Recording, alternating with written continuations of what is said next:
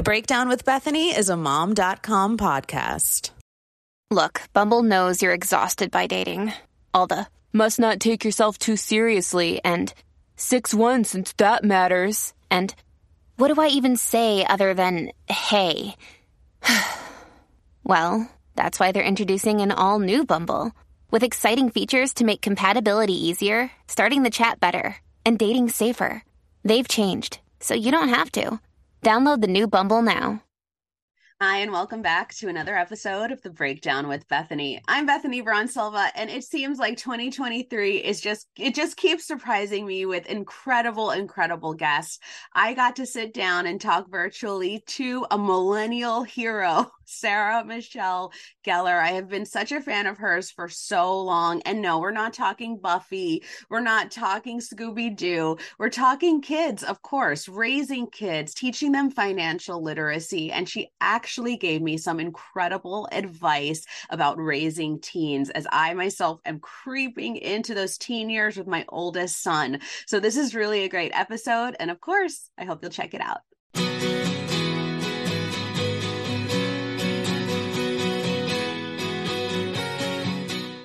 This is actually really exciting for me, Sarah Michelle, not because I just love you and adore you, but I'm a New Yorker, a native New Yorker, and I know you are too. And I know it has a special place in your heart. So I always love to just I would love to just jump in there, first of all. And do you miss the city? What is that? What does it mean to you? Like, having grown up there? There's not too many of us.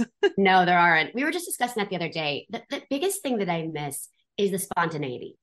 When you live on the West Coast, you have to get in your car. You plan things out. Am I going to go here? The traffic here.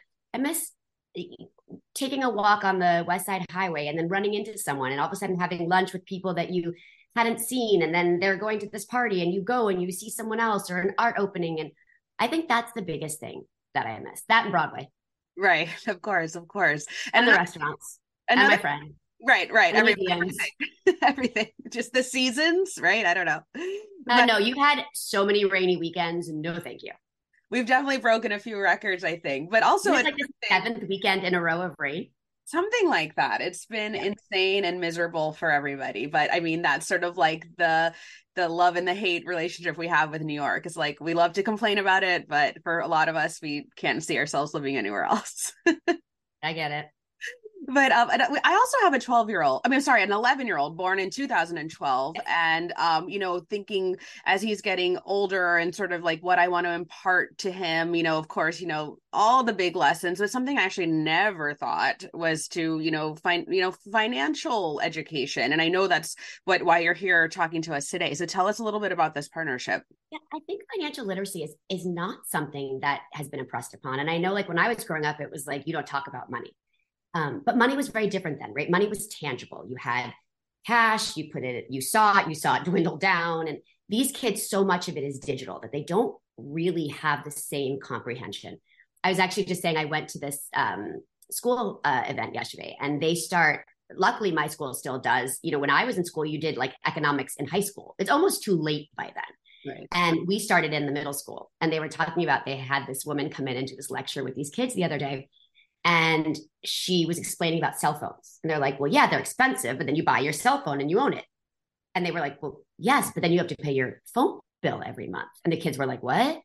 And I was like, oh, I never had that conversation. My daughter is older. She understands it. But I was like, before my son gets his phone for graduating lower school, that's a conversation we have to have with him. And my daughter, luckily having the older child, I've been through this already. And my daughter came to me and said, I need a credit card. And I was like, yeah, right.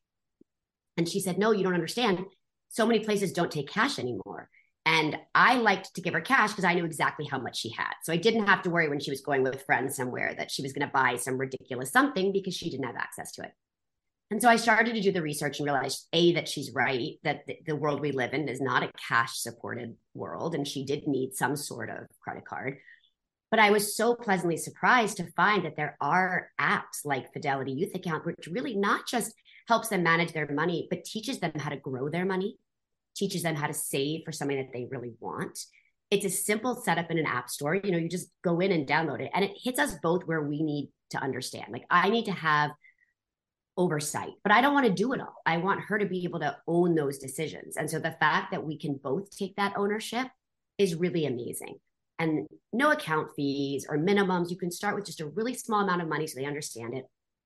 And then you can add to it. If they ace a test and you want to reward them, you put some in and then they can decide then what to do.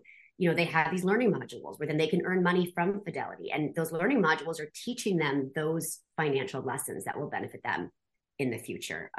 Even simple things like you can get a gift card for your birthday that the kids don't really want. My son is not a Target shopper, but sometimes he gets, Target gift cards. He can turn the Target gift money into cash and then use that for something that he really wants. And that's real life. And those are the lessons that we need to impart on them before we send them out in the world. Yeah, I totally agree. I mean, I think there's a lot to be said for teaching our children autonomy in all aspects of their life. But I will say from my personal experience, financial independence or financial literacy was not something taught to me as a little girl, but it was taught to my male relatives growing up. That's really interesting. They just did a study that says that so often financial conversations are not had with the girls in a family, which just perpetuates the same stereotype that we've been fighting all this time, that you need a man to take care of you and handle that stuff. And that is not the world now. But I was still shocked that stigma still exists. It is. It's really an actual number about it. There was, I don't know what it was, but it was, I wonder if I have it somewhere. But yes, I don't have it on hand, but yes, there is a number. Like it's really shocking. Yeah. And you did mention that money wasn't sort of discussed when you were growing up. And I think that's true for a lot of households. But for someone who is making their own money at a young age, how are you having how do you hope to impart these conversations or have these conversations with your own children?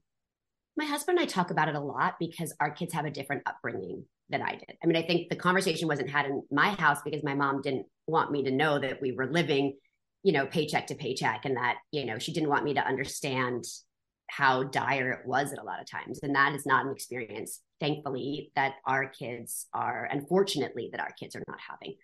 But at the same time, we want them to understand that mom and dad worked hard for everything we have. This is not family money that someone gifted this house over their heads. The clothing is all because of how hard mom and dad work. And so because of that, we started these conversations really early because we didn't want them to expect these expensive sneakers and expensive gifts. We wanted them to understand that was a luxury and where that came from. And, a while ago, my son, this is when he was younger, but he said something about, he wanted something. And I was like, well, I don't have that kind of money. And he's like, well, just go to the cash machine and get it. And I was like, well, where do you think the cash machine gets money? And he said, well, the trucks drop it off and they put it in there. And I was like, right. But that's money that mom and dad have to work hard for. And that's the same money that pays, for school and books and doctor's appointments. And, again, it's just, you can't just expect them to know. You have to teach them. Do you find that these lessons you are sort of being able to drive it home? Do you find that they're able to understand? Because my son said something similar to me too. They really, truly don't understand where money comes from unless it's explained to them, and especially like you said, in this day of, 2-day shipping or, next day shipping and by being able to buy anything on your phone, I think it would be helpful for us to hear, like, what are these conversations, like a little bit more about what these conversations look like for a mom or dad who, maybe, didn't have, need to have these conversations about living paycheck to paycheck. Like how would you tell them to approach that? Be honest, but meet them where they are. They always say when your kids come to you with one of those weird questions, that you're not ready to answer, like, where do babies come from? Or what is sex, right?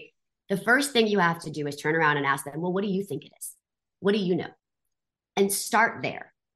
And so, because sometimes our answers are way too complicated and that's not what they're asking. So it's really just getting the finite of what they're asking to or what their understanding is and meet them there. I can't expect my 11-year-old to have the same comprehension that I expect my 14-year-old to have.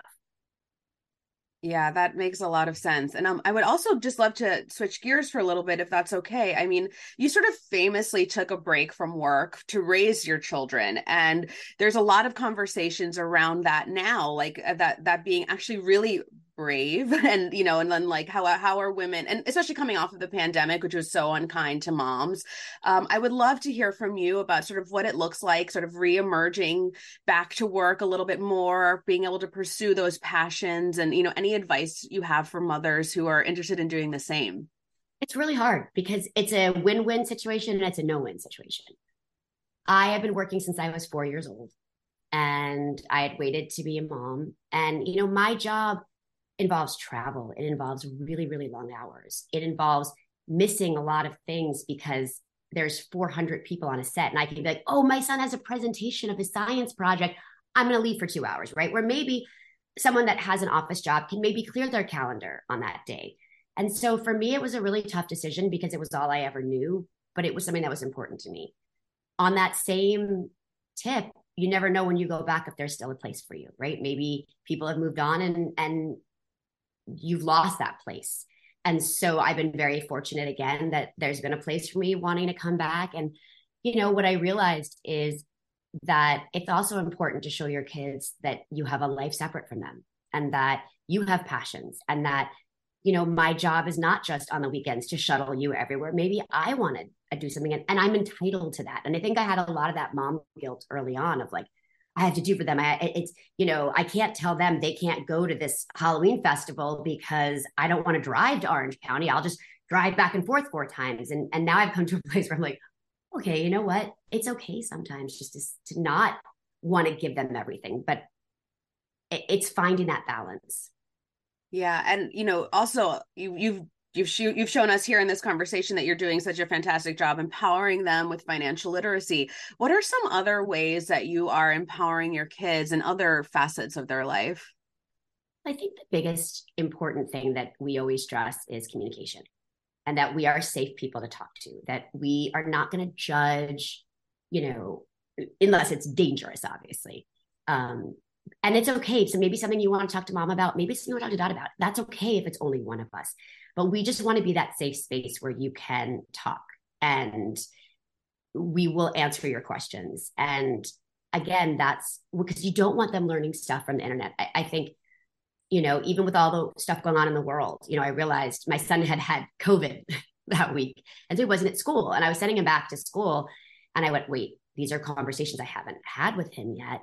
And I, explained on a very simple level to him what he needed to know. And the one thing I said to him is I said, please, if you hear anything, if you have any questions, please don't Google it. Please don't look it up.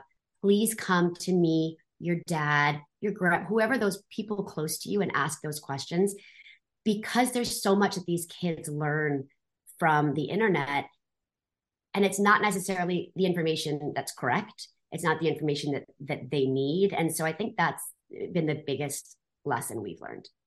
Okay. And then just to wrap things up, I mentioned I have an 11-year-old. He will be turning 12 in March, but I am really starting to I don't know if I'm getting eased into those teen years or really sort of slamming me in the face, but I would love just any advice or stuff that you've learned about raising teens. It is, to me, I'm sort of finding it more pivotal than that newborn to toddler stage, from toddler to kindergarten. This really is they're coming into their own and, with the phone, with social media, with money. So what advice do you have for parents who are feeling incredibly unprepared? Right. You mean like myself? The biggest lesson that my husband always says to me that I have to work on, so I'll talk about what I'm actively working on in myself, is remembering to not take it personally. That there are hormones going through their bodies. They have so much coming at them. We didn't have as much coming at us. There weren't these screens and information, and everything wasn't so almost manic. And sometimes they lash out, and that's what they need. And there's a place where it becomes inappropriate and where you say, you may not speak to me like that, I'm your parent. But sometimes the other thing I've learned is I have to stop trying to solve everything and let them experience life and make mistakes and figure it out and say, gosh, I'm really sorry that sucks. That's really hard. And, have them learn those lessons. Yeah. Sometimes taking a step back, right, is a little bit better than digging in. I totally get that. Sarah Michelle, thank you so much for the time. This has really been such a great experience for me to get to sit down virtually with you. So I really do appreciate it. Thank you. I wish you all the best. Do you have a teen boy or girl? I have 2 boys. So Easier.